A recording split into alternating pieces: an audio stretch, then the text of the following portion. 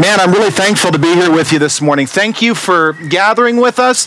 Thank you for enduring the beautiful sunshine and the tan that you're going to get after this. Thank you for making that big sacrifice. No, but seriously, your kids and the wind and the restroom situation. I'm really glad to see all of you here despite all the reasons that you could have stayed home. I just want to thank you for being inconvenienced for the sake of coming together and hearing God's word and being in community. Really joyful to be here with you. If you're looking for a seat back there, there's a few up here and a few over here, just so you know.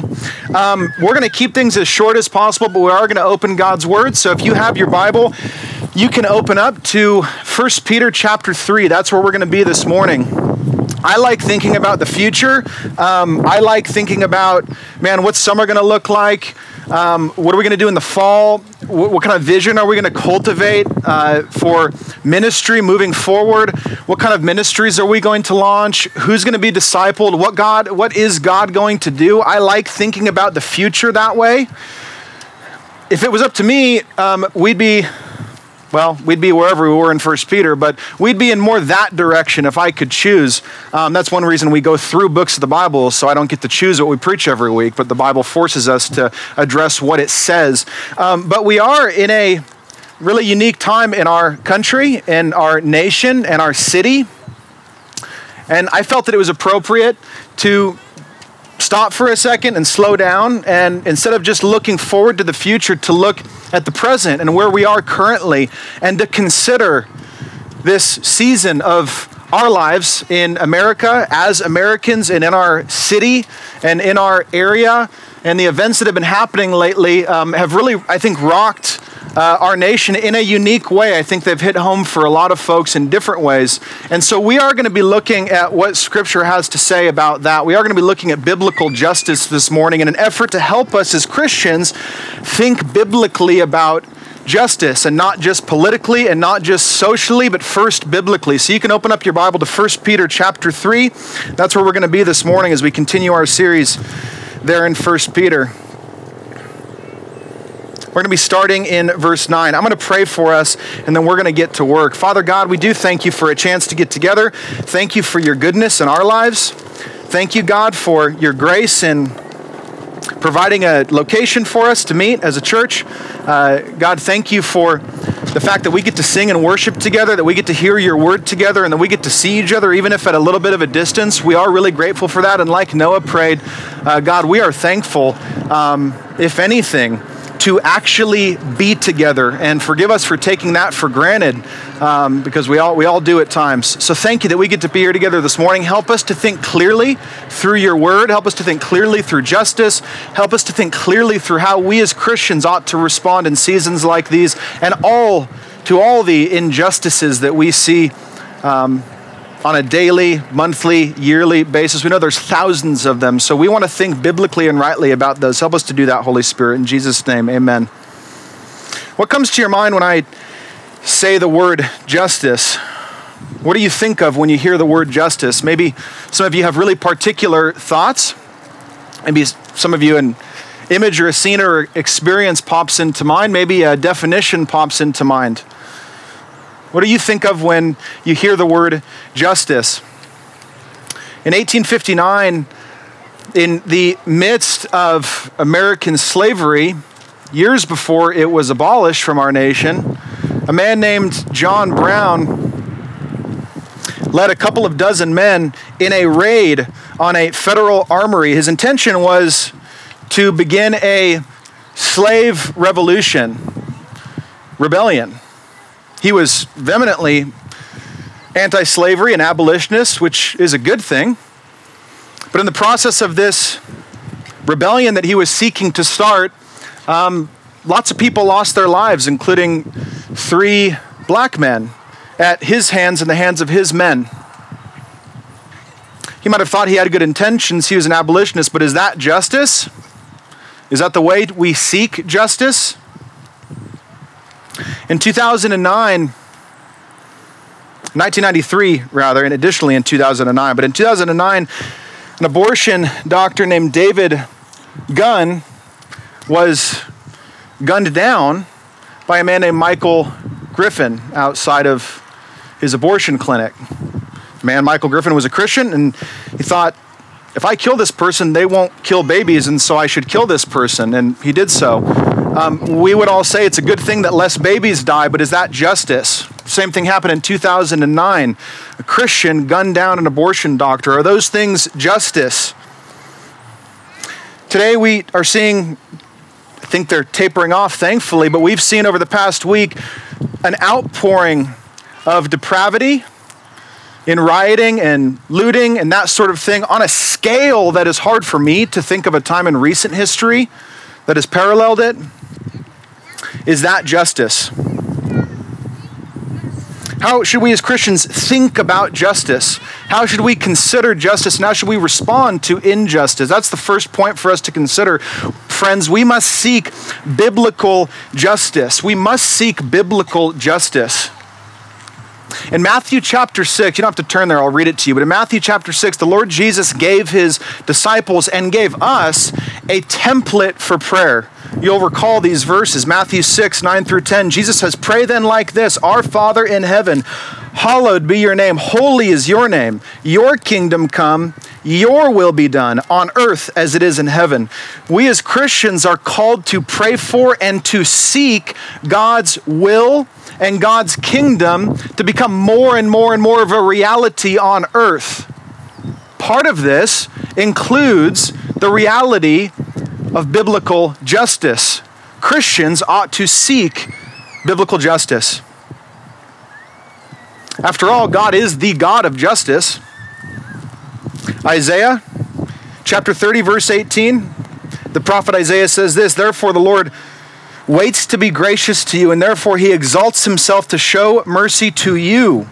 For the Lord is a God of justice. Blessed are those who wait for him." Verse 10 of 1 Peter chapter 3, Peter here quotes Psalm 34. He says, "For whoever desires to love life and see good days, let him keep his tongue from evil." That's our words. His lips from speaking. That's our words. From speaking deceit. Verse 11, "Let him turn away from evil and do good." That's with our actions. Christians are supposed to speak in a way that reflects God and act in a way that reflects God. And part of that is seeking justice like God, because God is the God of justice. We need to understand what God desires when it comes to injustice and what God desires when it comes to righting injustice, to making injustice right.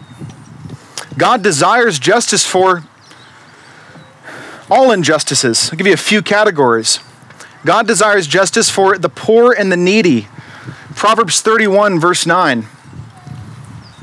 The author says this, "Open your mouth, judge righteously, defend the rights of the poor and needy." God desires justice, biblical justice for the poor and needy. See, sometimes we think in Orange County here, we think, look, it's merely an issue of working harder, of pulling yourself up by your bootstraps, of doing the right thing, of getting out of bed, of not being lazy. Certainly those are all really good values, and certainly sometimes the issue is laziness. It's not always merely an issue of working harder, however. Sometimes there are deeper issues. There are millions of people in the world who are weak and needy. There are many among us who are weak and needy. There are many among us who have come from broken families, fatherless families, abusive families, and oftentimes the children are the ones that bear the brunt and pay the price of these iniquities. There are poor and weak and needy among us. God desires justice for them. God desires justice for inequality of all kinds. This would be racial, this would be gender, this would be any other category you want to fill in. It doesn't just have to be hot in the media. This would be inequality of all kinds, of any kind. All human beings, the Bible teaches clearly and repeatedly, are image bearers of God. What that means, one thing it means, is that we as human beings have intrinsic value and worth because we're created in God's image. The gospel then is offered to all. Life in Christ is offered to all without reference to race or gender, without reference to class or social status. We need to know, and I know that maybe many of us know this, we need to think about the fact and rejoice in the fact that heaven will be home to the most diverse multitude that we have ever laid eyes upon. Revelation chapter 7, verses 9 through 10 says this, "After this I looked," John the author is getting this vision of heaven. "After this I looked, and behold, a great multitude that no one could number, from every nation, from all tribes and peoples and languages, standing before the throne and before the Lamb, clothed in white robes, with palm branches in their hands, and crying out with a loud voice, 'Salvation belongs to the Lord our God, who sits on the throne, and to the Lamb.'" See, everyone in heaven will look different.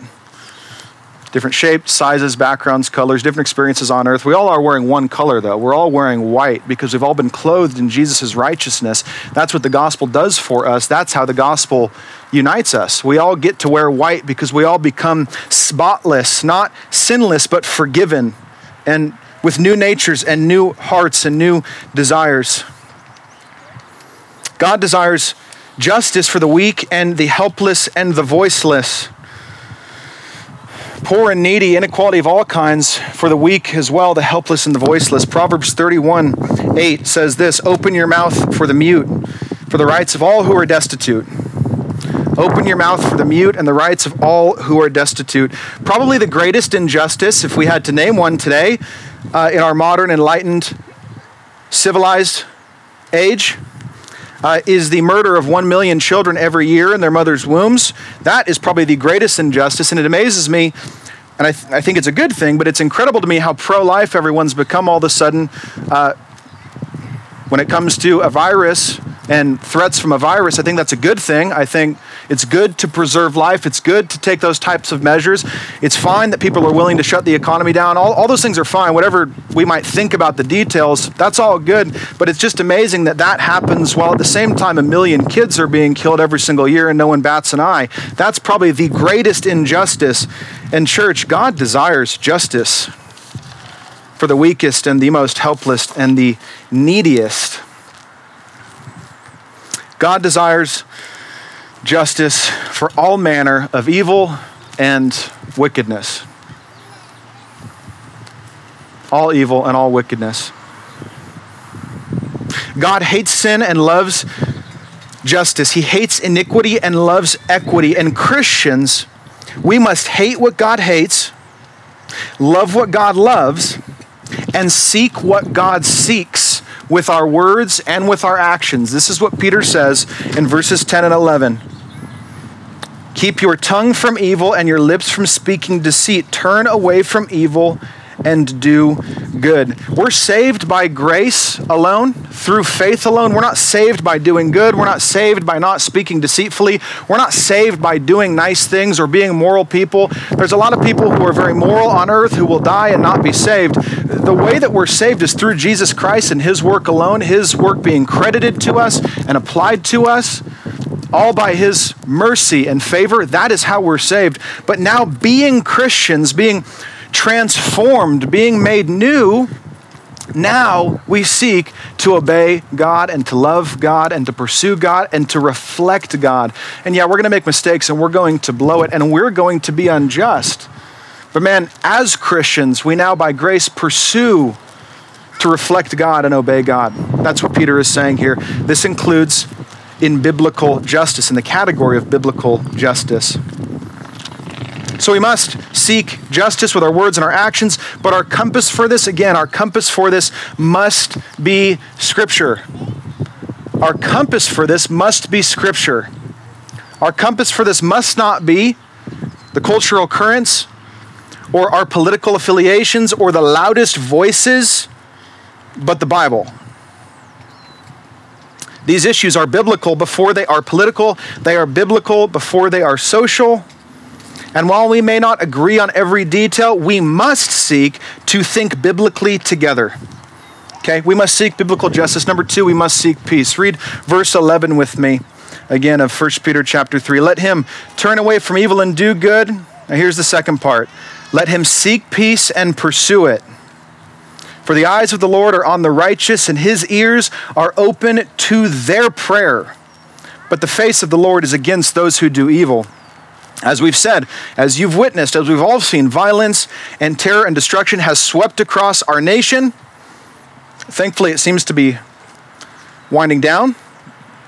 But an outpouring of depravity and lawlessness has been present on a massive scale. And we must think through, we can't ignore that. We have to think through, how do we respond to that as Christians? How do we respond to that as Christians? I'll start with how we shouldn't respond. The answer is never to repay evil with evil. Look back with me at verse 9 of 1 Peter 3. Do not repay evil for evil, or reviling for reviling, but on the contrary, bless, for to this you were called. The answer is never to repay evil with evil. So here's what this means for us. As we consider these issues, maybe they make us feel grieved, maybe they make us feel angry, maybe they sadden us. I don't know about you, but I was talking to my wife about this last week. I mean, and I'm not getting all weird, but I have just felt a weird kind of tense uneasiness the last couple of weeks. I'm not sure exactly what that is, but it's directly related to all the tumult in our nation. So whatever emotions or thoughts or considerations are bubbling out of your heart, coming to the surface, here's what we must consider. We must consider our attitude. We must check our anger. We must guard our tongue as we have conversations with each other in the workplace, in our families. Men, we must lead, husbands, you must lead your home well in how you talk about these things. You can't just blow up in emotion and anger. We must consider how to lead well in this area. We need to check our fingers as we log on to social media. It's okay to feel anger. It's okay to feel grief. Ultimately, we must be spirit-led, though, and not flesh-led. We must respond from the Spirit and not from our flesh. It's easy to respond from our flesh. I know as well as you know, it's easy to respond from our flesh. We must respond from the Spirit who indwells us. The Spirit and the flesh make war against one another, but God has given us His Spirit that we might live in it, in Him and by Him and from His power, and we must respond from the Spirit and not from the flesh. We must respond like members of God's family and not like members of the world's family. Christians ought to look different than the world. I mean, we know that, right? Christians ought to look different from the world and sound different from the world and operate different than the world. Christians must look different than the world. Repaying evil for evil is not the path to peace, but the path to more evil. We must also pray for peace. We must respond not with evil, but with good. But we must also pray for peace and seek peace. Let him, the righteous person, Peter says, seek peace and pursue it. For the eyes of the Lord are on the righteous, those who seek and make peace, and his ears are open to their prayer. But the face of the Lord is against those who do evil. Yes, we must stand up for truth and righteousness, but we must do so in a way that pursues peace. We must do so in a way that pursues peace, fueled by prayers for peace.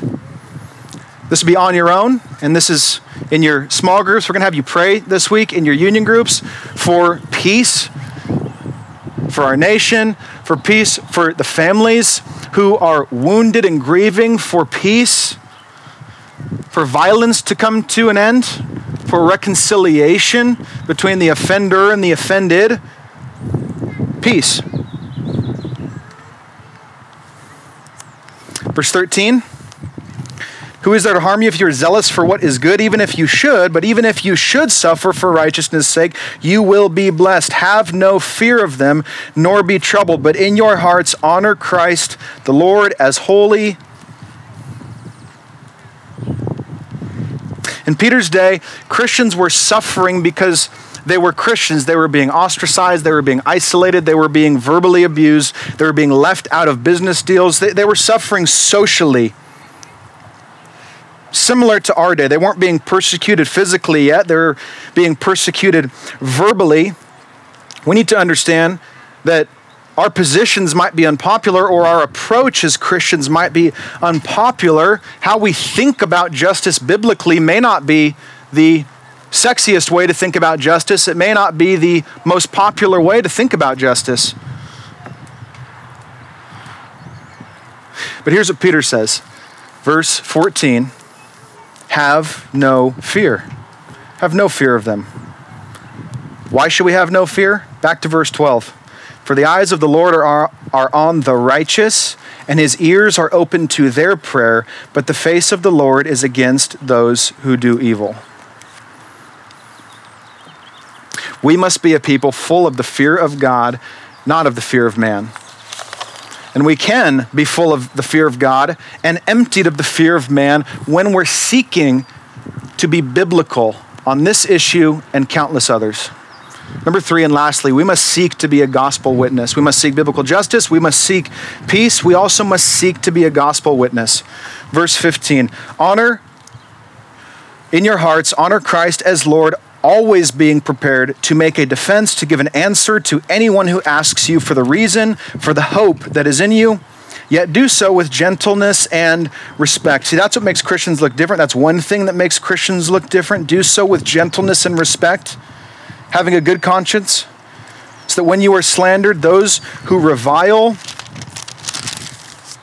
your good behavior in Christ may be put to shame, for it is better to suffer for doing good, if we should suffer for God's will, than for doing evil. We must seek to be a gospel witness. In the gospel, this is where we'll finish. In the gospel, Jesus Christ, the God-man, condescended to a world not full of justice, but full of injustice. Not full of peace, but full of conflict. Not full of righteousness, but full of sin. Jesus condescended to a world that was separated from God and against God. Jesus comes to a people of different colors and different backgrounds and different social statuses and different economic statuses. Jesus comes to a people with different perspectives and different opinions. He comes to some people whose sin is all outward, like prostitutes, people like that. And then he comes to some people whose sin is mostly inward, like Pharisees, who look very moral on the outside. But inside, Jesus says, they're kind of like a tomb full of dead men's bones. They look really good on the outside, but they're full of death on the inside. Some people have sin that's outward, some is more inward. Some people are irreligious, and some people are very outwardly religious. And Jesus comes and indiscriminately calls all of them, us, to repentance. And he calls all of us to turn to him in faith. Repentance and faith. Repentance and faith. This is what Jesus says he preaches at the beginning of his earthly ministry. Mark 1 records that Jesus begins his ministry and he preaches, repent and believe the gospel. That is Jesus' message from the very beginning. Jesus then lived a life completely free of sin, completely righteous and just and full of truth, but also full of care and love and compassion. Jesus then goes to the cross and dies the most unjust death in human history. Some of you may feel that you've been treated unjustly, and some of you may look at others who you know or others in the media and say, this is very unjust, and it's good to call injustice injustice. But we also need to look at Jesus and look to the cross and realize that is far more unjust than anything I've ever witnessed in my entire life ever. This is the most unjust thing recorded on the pages of Scripture that has ever taken place in the history of humanity. And through his arrest and his false, unjust trials and his painful, torturous scourging and his path to the cross, Jesus does not fight, he does not defend, he does not speak one word of protest, but instead willingly submits. Jesus willingly submits. Peter says in chapter 2 that he did not return curse for curse or reviling for reviling or violence for violence, but instead he submitted. He submitted. And on the cross, Jesus suffers and dies. Instead of seeking justice for himself, he endured injustice for you and for me. Jesus endured all injustice for you and for me. And on the cross, Jesus not only gives good in exchange for evil. Peter says, don't repay evil for evil, but repay evil for good. That's what Jesus does, except he doesn't just repay good for evil. He repays the greatest good for the worst evil. He repays our sin for his righteousness. Theologians call this the great exchange. On the cross, Jesus exchanges with us. He makes an exchange. He takes our sin is forgiven, and he gives us his righteousness. That is what takes place on the cross. The greatest good, the most unimaginable good for the worst evil that we all have to offer Jesus. That's all we have to offer him is evil and sin and injustice. We can't come to Jesus with our good works and our morality and our high opinion of ourselves or our capabilities or our philanthropy and say, Jesus, here you go. I've done really well, haven't I? All we can do is bring our sin to Jesus. And what he does is he takes it and absorbs God's wrath for all of our sin and gives us his own righteousness. And that's the gospel. That is the gospel. And that is the only thing in us, church, that will cultivate love, that will cultivate forgiveness and tender-heartedness. That is the only thing that will tenderize our hearts. That is the only thing, the gospel is the only thing that will ultimately reconcile us to God and reconcile us to one another. And in the gospel, on the cross, we look to the cross and we see justice fully satisfied.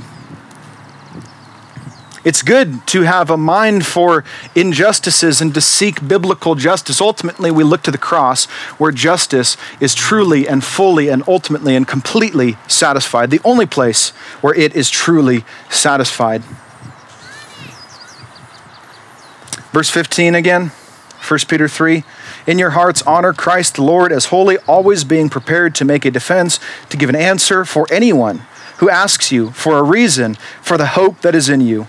Yet do it with gentleness and respect, having a good conscience. As we navigate through this season, we honor Christ. We seek to honor Christ in our own hearts, and then we're prepared to give that answer, to give the gospel answer. We need to be informed. We need to be sensitive. We need to weep with those who weep and rejoice with those who rejoice. There's a lot of people weeping right now. It's good to weep with those who weep. The Bible says to do that. Ultimately, the answer we must give is not evil for evil or anger for anger, but that gospel answer. That is the answer that we must be prepared to give. Well, I'm going to invite Dana and the worship team back up. We'll finish up in one song and let you guys corral your kids up. I really want to thank you for being here. And we're going to continue meeting here. We're going to continue our series in 1 Peter. I pray that what we talked about, what you've heard from God's word today, is helpful in some way as we think through the complex and tumultuous issues that we're facing. These are not easy issues, but here's what we know. We have hope and justice on Jesus' cross and in his gospel. Amen.